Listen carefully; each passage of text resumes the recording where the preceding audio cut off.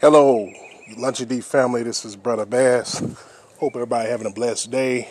I know things been going on due to this coronavirus. Everything's been shutting down and everybody's been quarantined. They really can't go outside. Some can't work. Some can't do what they want to do.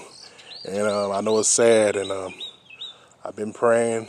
And I ask y'all just keep praying. And the Lord, Lord's with us.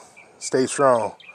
I just want to give a quick announcement. I'm working on a podcast, and it's going to be a very controversial one. You stay tuned, and the title of it is I'm going to be talking about the false prophets. Oh, excuse me, that's my notification. I'm going to be talking about false prophets and dealing with the issue of false prophets, and I'm going to go to scripture. And I believe there's many false prophets, and to be honest, my opinion, I don't really think there's really prophets these days. I think they cease. I believe the last prophets were in the Bible days or in the Old Testaments.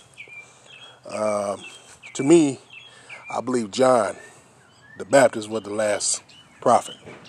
So many people have their own opinions and stuff, but I'm gonna talk about that, and I'm gonna talk about the false prophets. So y'all stay tuned. God bless.